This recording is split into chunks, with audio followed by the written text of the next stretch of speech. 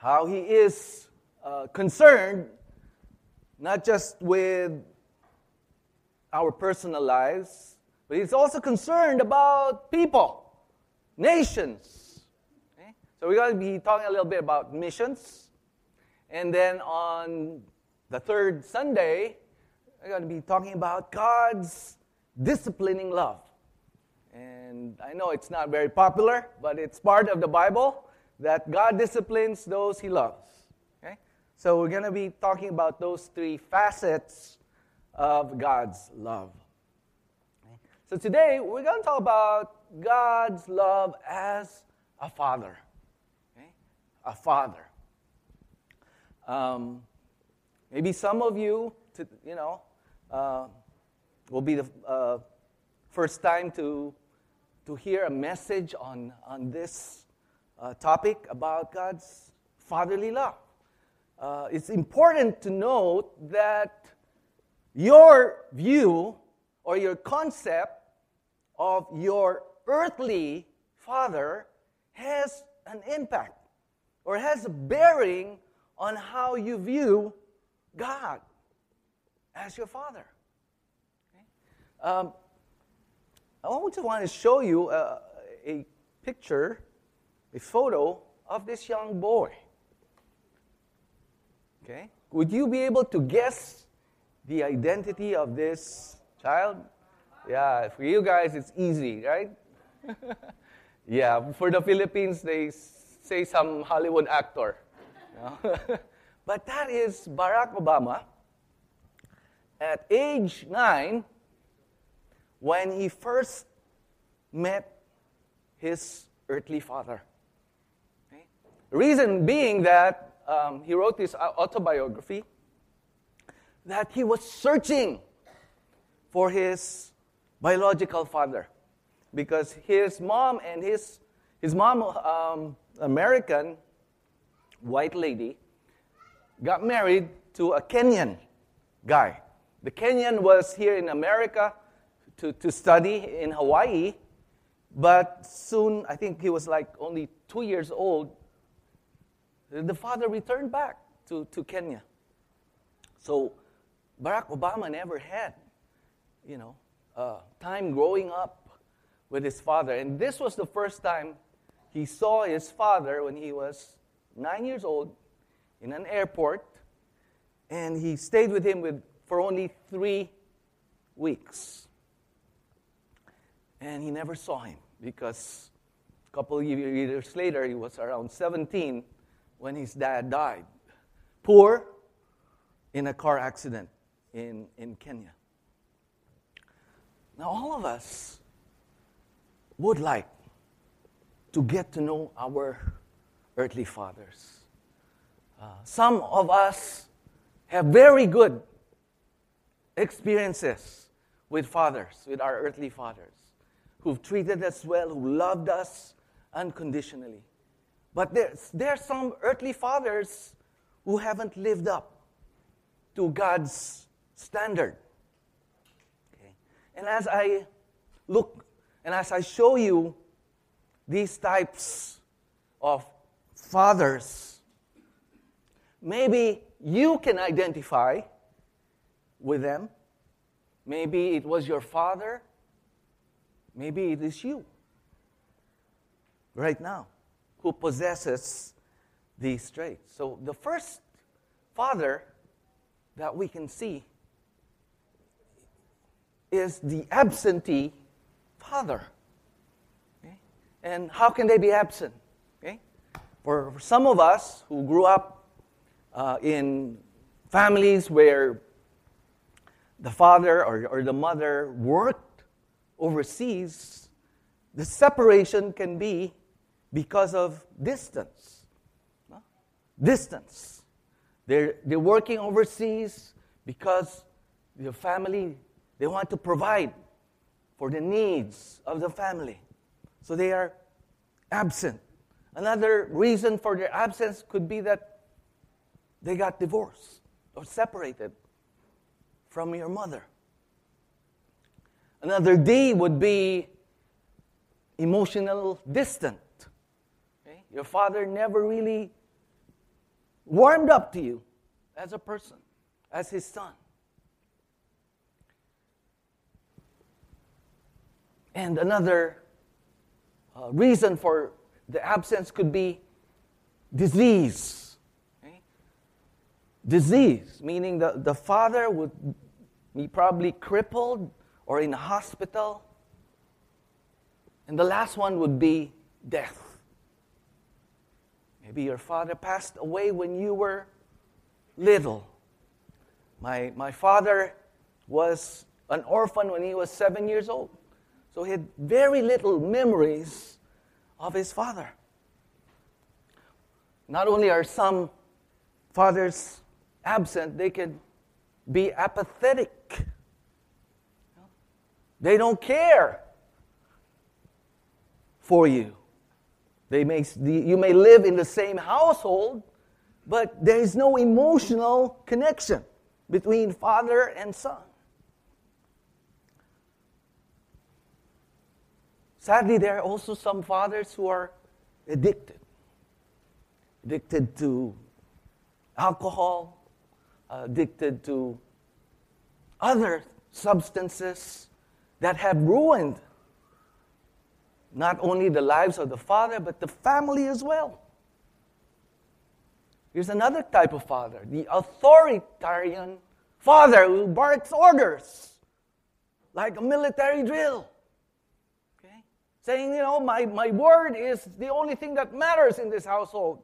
So, measure up to it.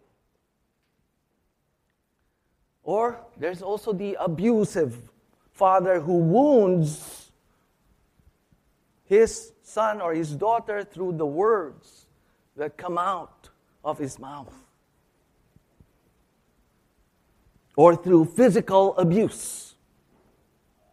And here, there's also another kind of father. One we call the achievement-driven father. The one who's do everything, who wants his son or his daughter to be driven in certain fields, in the academic realm, because they want their son or their daughter to live their dream, their own dream. Anyone here familiar with the tennis star Andre Agassi? Okay. In the 90s, 2000s, boy, he was great. He won a lot of championships. But just lately, I've read his story. He was telling the story of his father. Because his father came from Iran. So he's a typical immigrant, driven, would like to succeed. So even early on, as a child, 4 years old, 5 years old, he was already bringing his son to the tennis courts, hitting balls every day. To the point that Andre felt that he was like a machine. That's all he does. But the thing that surprised me about the comment of Andre Agassi was this. He said, I don't love tennis. In fact, I hated tennis. I only did it because I wanted to please my dad. So here are folks. These are some of our human fathers.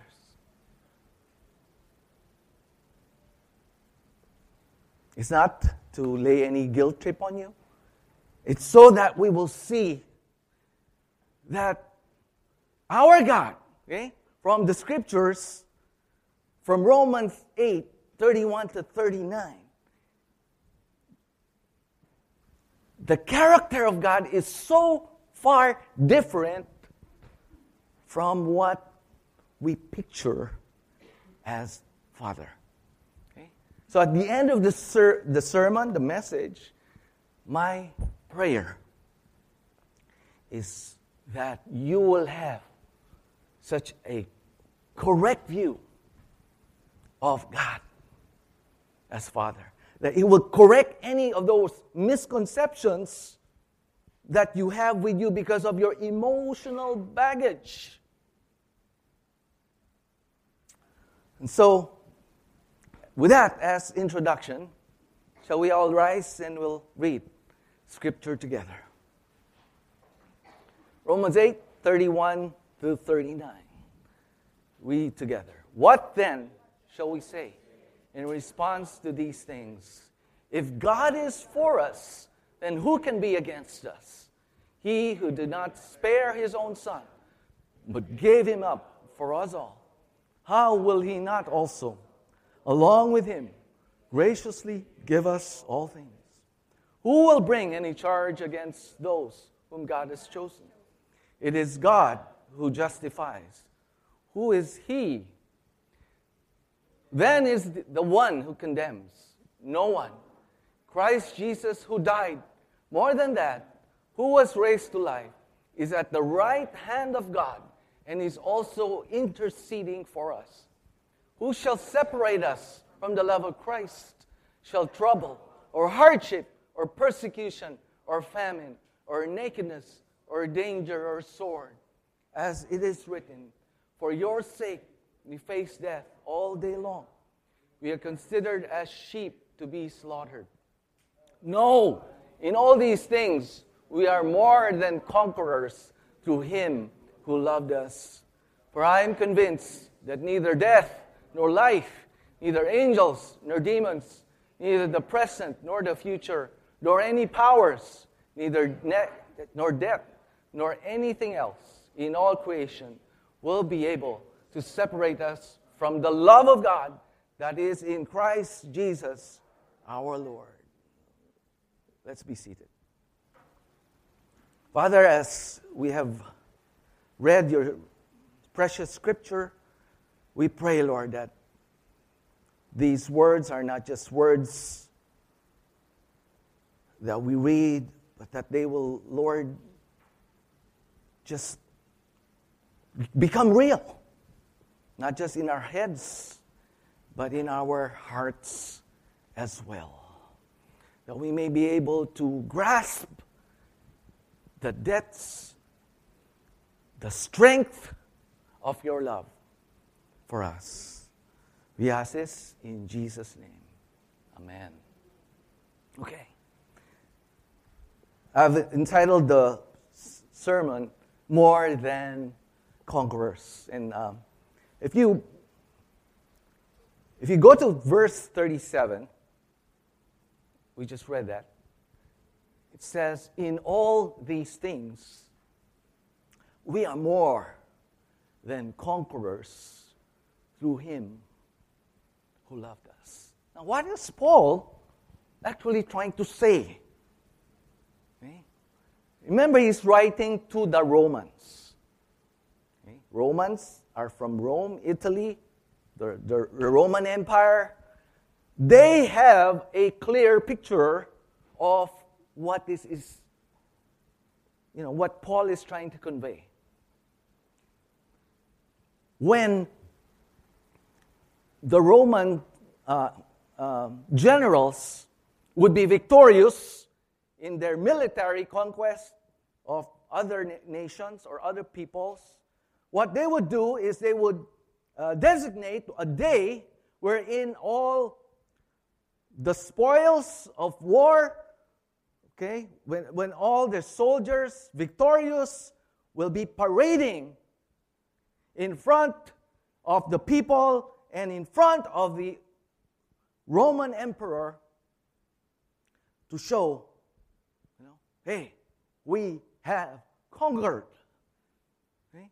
So, what Paul is saying is, as a Christian, as a child of God, we are able to be more than conquerors, more than victorious. Okay? The Greek word, interesting, that he used here for conquerors only appears once in the whole of the New Testament. Okay? Listen, the word is nikao, Nikao. Okay? It is actually from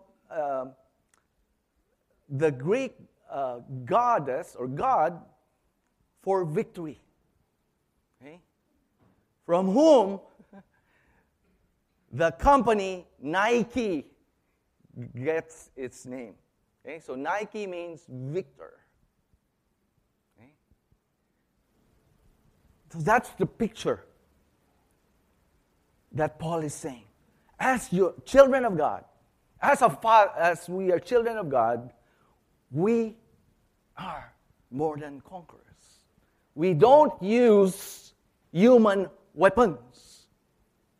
Okay? That's what he's saying. We use God's armor. We use God's ways, which is love. Okay? We conquer hate through love. We pray. Okay? We pray to God. We fast so that we can conquer our flesh. Okay? We have all these weapons at our disposal. The question is, are you using these weapons or these means in your Christian walk? So here, I'd like you to take a look at God's love. Okay? We are conquerors because God loved us. Okay? There. The key phrase is love of God that is in Christ Jesus. Okay? Romans 8 verse 1, Paul says, therefore there is now no condemnation, not guilty, for those who are, what? In Christ Jesus. Okay? So, first, he says, no condemnation, okay? No guilty, no punishment. And here, towards the end of this chapter, he says, not only no condemnation, no separation. Okay? Tell your seatmate, no separation. And no condemnation in Christ Jesus. Okay. Now, the first point that I see as I studied Romans 8:31 is that God's love for you and for me is so extravagant. Now, where did I get that? It says in verse 32, God, who did not spare His own Son, His one and only Son, Jesus Christ, but gave Him up for us all, how will He not also, along with Him, graciously give us all things? Okay. Now,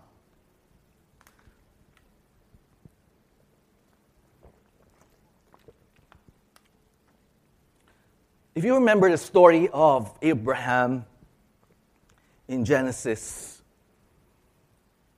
Abraham was given the promise of God, by God, not only to have a land of his own, but that he will have an offspring. Okay? And that offspring came through Isaac, the son of promise. He had to wait. He waited more than 15 years before Isaac came. And then several years later, maybe some scholars say maybe Isaac was between 7 to 15 years old. God tested Abraham's faith and asked that Isaac and him travel to a mountain and that Isaac will be sacrificed. Everyone familiar with that story, right? And then when Abraham was about to strike and kill his own son, God intervened and said, Abraham, now I know that you fear me, that you love me, that you will carry out my commands. And so God asked Abraham to spare his son Isaac. And now we compare what God did, what God allowed Jesus Christ to undergo in Gethsemane, in Calvary. I wanted to point this out. God, did not spare Jesus, but He gave Him up for us all. Now, God's plan, okay, even before the rebellion in heaven, before Adam and Eve sinned, He already knew that He had a plan for Jesus to save us from our sins. And in the book of Matthew, this is very, very clear. I want to share with you some of the verses, okay? In Matthew 20, verse 17, okay, verse 18. We are going up to Jerusalem, Jesus says, and the Son of Man will be delivered over to the chief priests and teachers of the law. They will condemn Him to death. And He will be mocked and flogged and crucified. On the third day, He will be raised to life.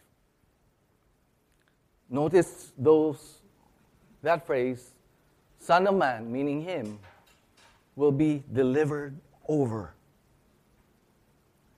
Then the next one, in Matthew 26, when Judas had already hatched this plan to betray Jesus, in verse 16, it reads, "From then on, Judas watched for an opportunity to hand Him over, to deliver Him to His enemies."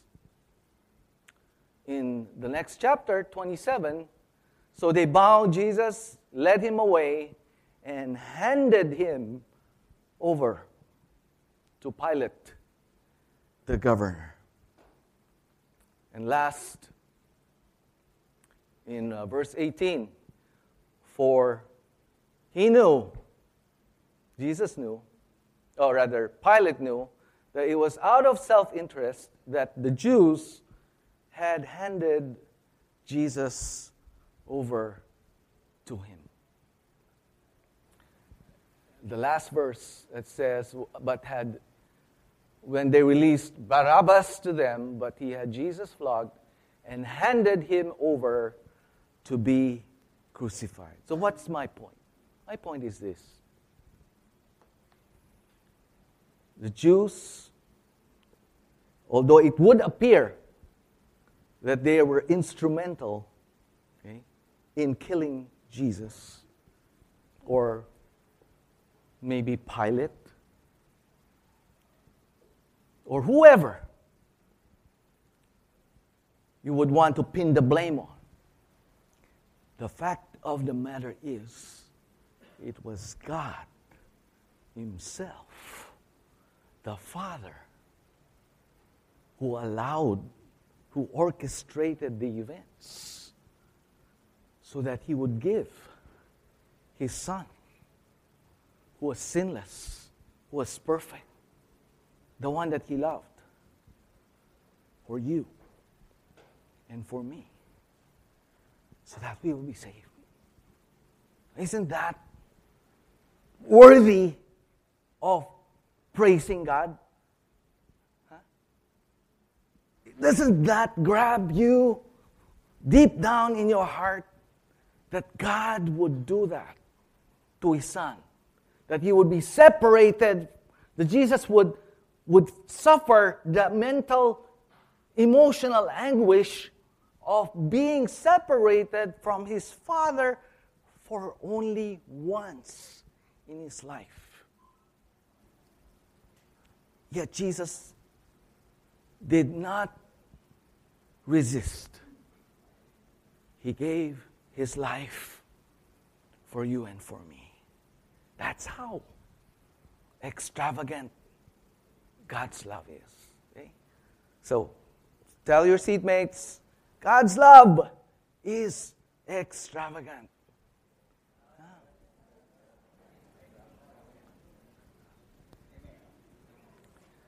Okay. The other thing that we need to learn about God, not only is His love great, is that His love is personal.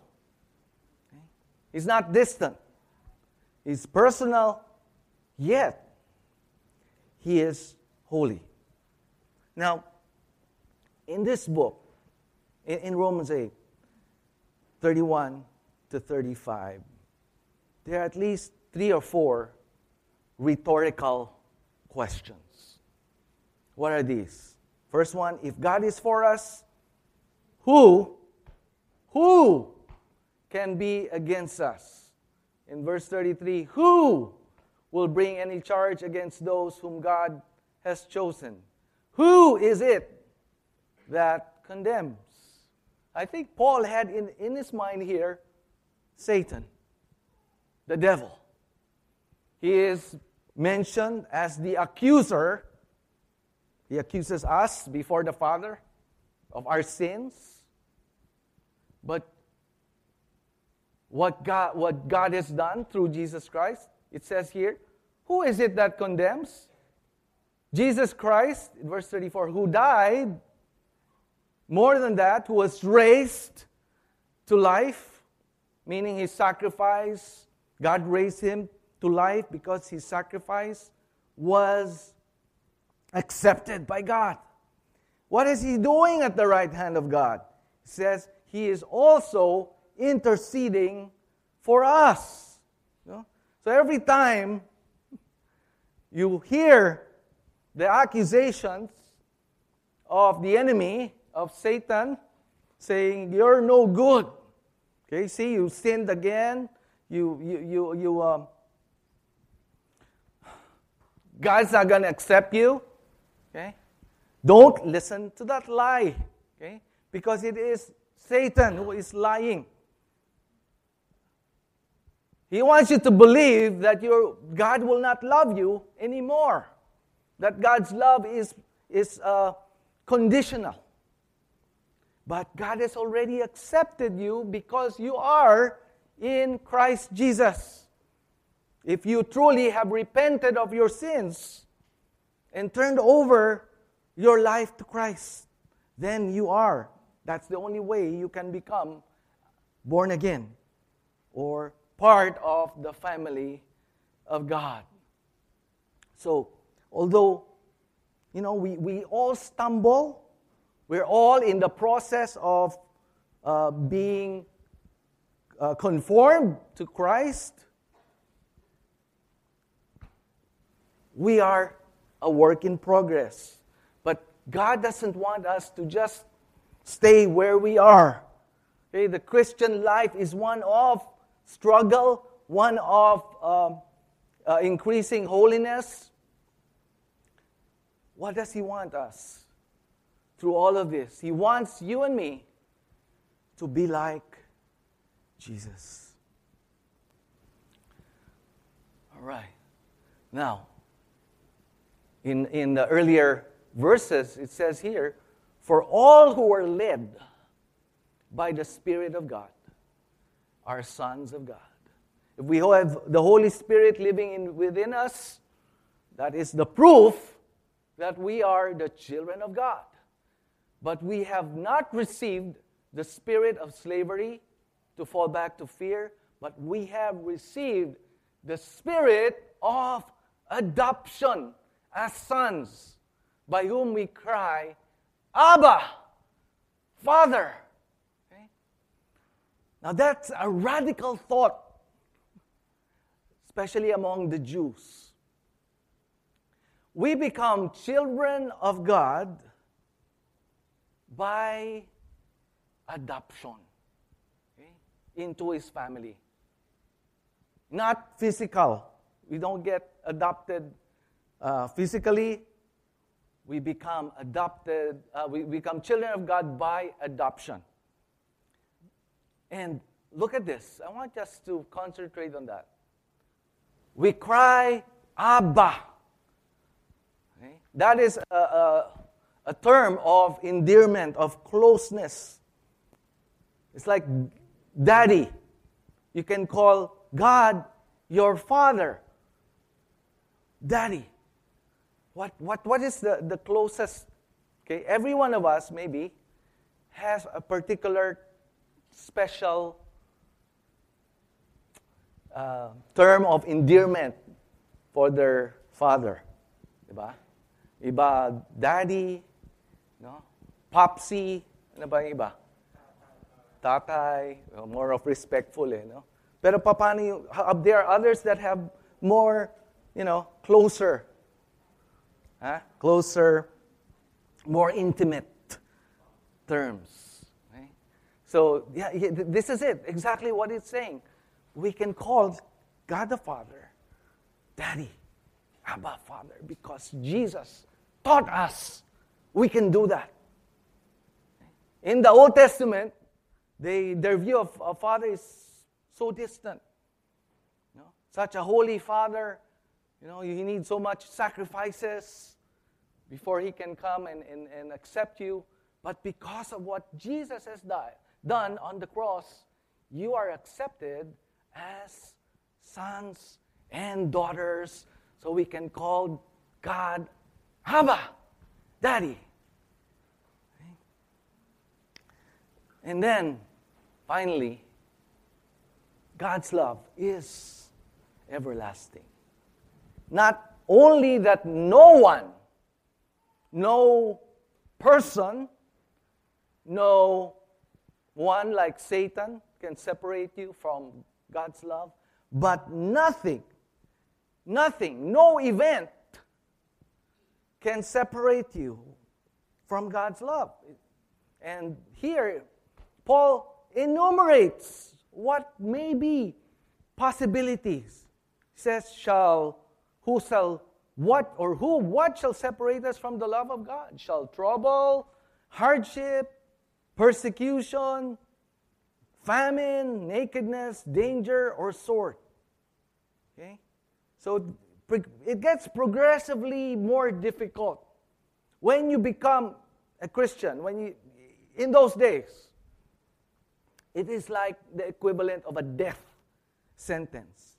When you swear you turn away from your allegiance from the Roman emperor, okay, because they view the emperor as a god. Okay? So when you turn away and say, no, only Jesus is Lord and Savior, you are in fact saying, I'm ready to die. I'm ready to give up all the comforts, all the privileges of being a Roman citizen. I'm ready to be persecuted. I'm ready not to be able to buy food for my family. Okay? I'm ready to go to prison. I'm even ready to die by the sword. And Paul says, well, I'm persuaded. Nothing, death nor life, angels nor principalities, powers, nor things present, nor things to come, nor height, nor depth, nor any other created thing shall be able to separate us from the love of God. From the love of God. In Christ Jesus our Lord.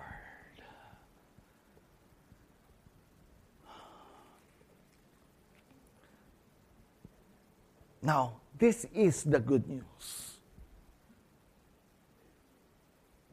That God is a merciful Father who doesn't change His mind concerning us.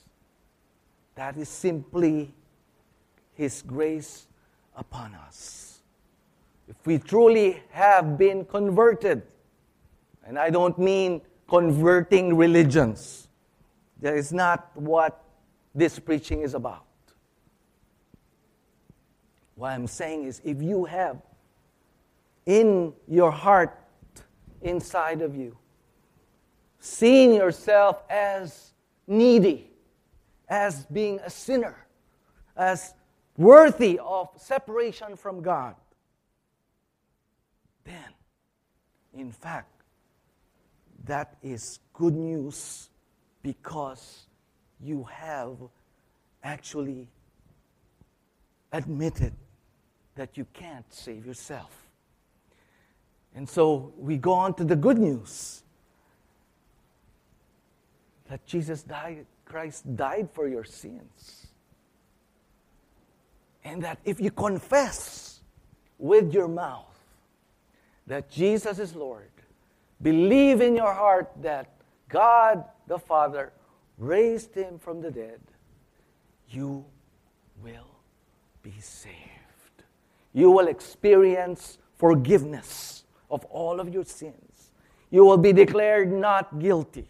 You will have an inheritance in heaven. You will be part of the family of God by adoption. You will have a new family. You will have a church family who loves you and cares for you and nurtures you. And you will have not just abundant life here, but an inheritance stored up for you in heaven. Shall we meditate on these words? I want us to rise up today. Stand up.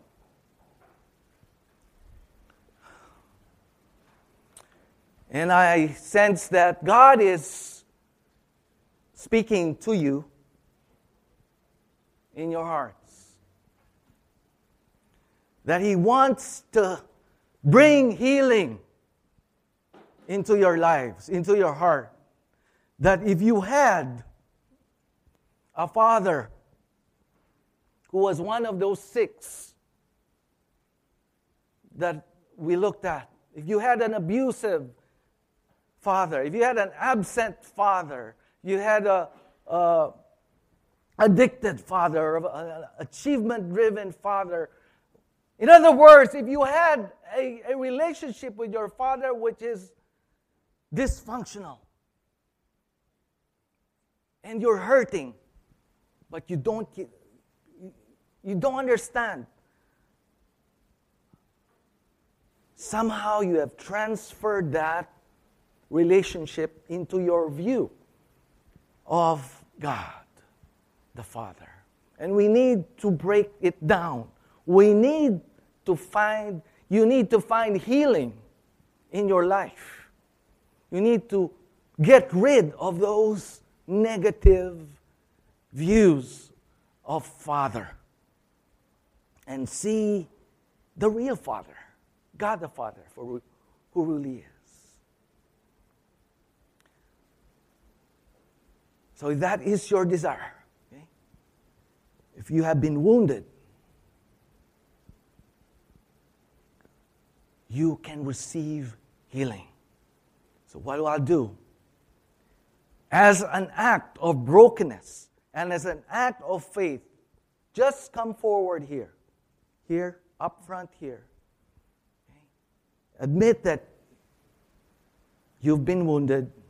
Admit that your relationship is not, with your father was not what was ideal. And even if he or she or your mother is dead, you need to release that negativity in your life. Okay? Would you do that right now? Just as the worship team is playing softly, He knows my name. Come forward. And we will see God heal, bring healing to the deepest wounds in your soul, so that you will begin, okay, to see God for who He really is. A great, extravagant, personal God who loves you for all eternity. You're welcome It is just between you and God. If you come forward here today, you're not doing it for me. You're doing it for yourself.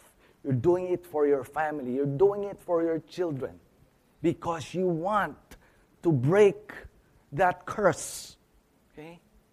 You want to start anew. You want to have that freedom in Christ. You want to be victorious.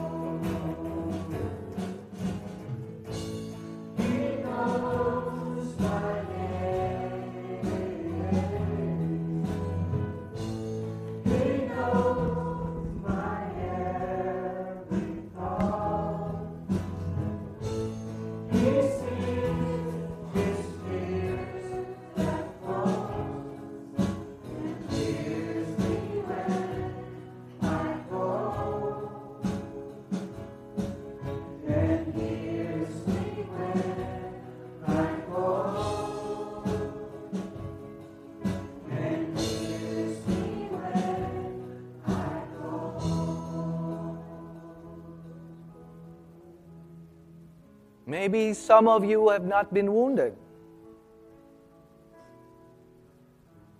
But maybe some of you would like to feel that embrace from God, that He loves you.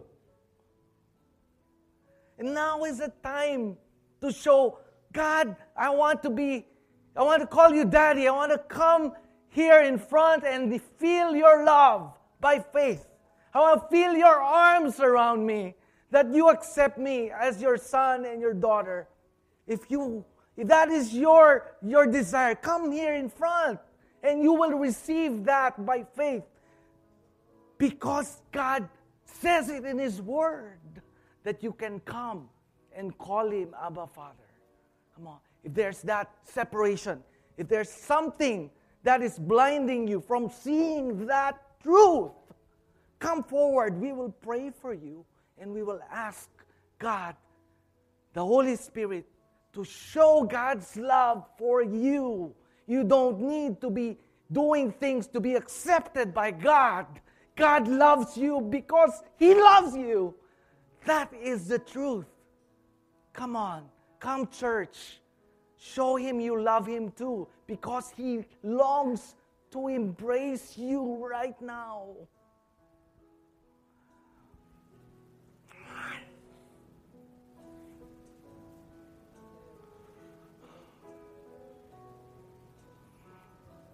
I won't prolong this anymore. This is my last invitation. Maybe you're not used to it, but you have to come. You have to release anything that's holding you back from your love relationship with the Father.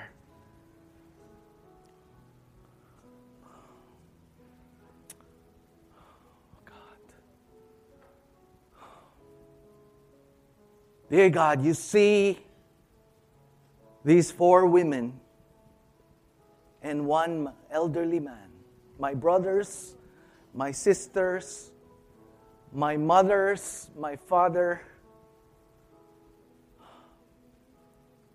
come before you in humility, admitting, Lord, that they need a special healing in the area of emotions, in the area of their relationship with their father or their mother. It does not matter if they're still alive. It's more important that they're alive and that they can still repair and restore a broken relationship. But for those of you whose parents are no longer alive, it is still a good exercise to release you of all that pain and guilt and sorrow and embrace God's love. So Lord, you see their hearts. You see each one of their brokenness and their pain. The enemy wants us to be convinced that this pain is there because they are bad people. But Lord, you have said in your word that we are accepted, that we are not condemned, that we're not separated from you because of your love, which is in Christ Jesus. Lord, I pray that you would break all those strongholds in their lives that are separating them from seeing your love and experiencing your love. Lord, we pray by faith that you will so give them an embrace this morning. Lord, in their spirits, in their minds, that they will remember that today, June 29, 2014, they were set free from all the pain, all the emotional baggage, Lord, that has affected not just their relationship with you, but their relationship with their loved ones. Thank you, Lord, for what you have done in the lives of my brothers and my sisters today.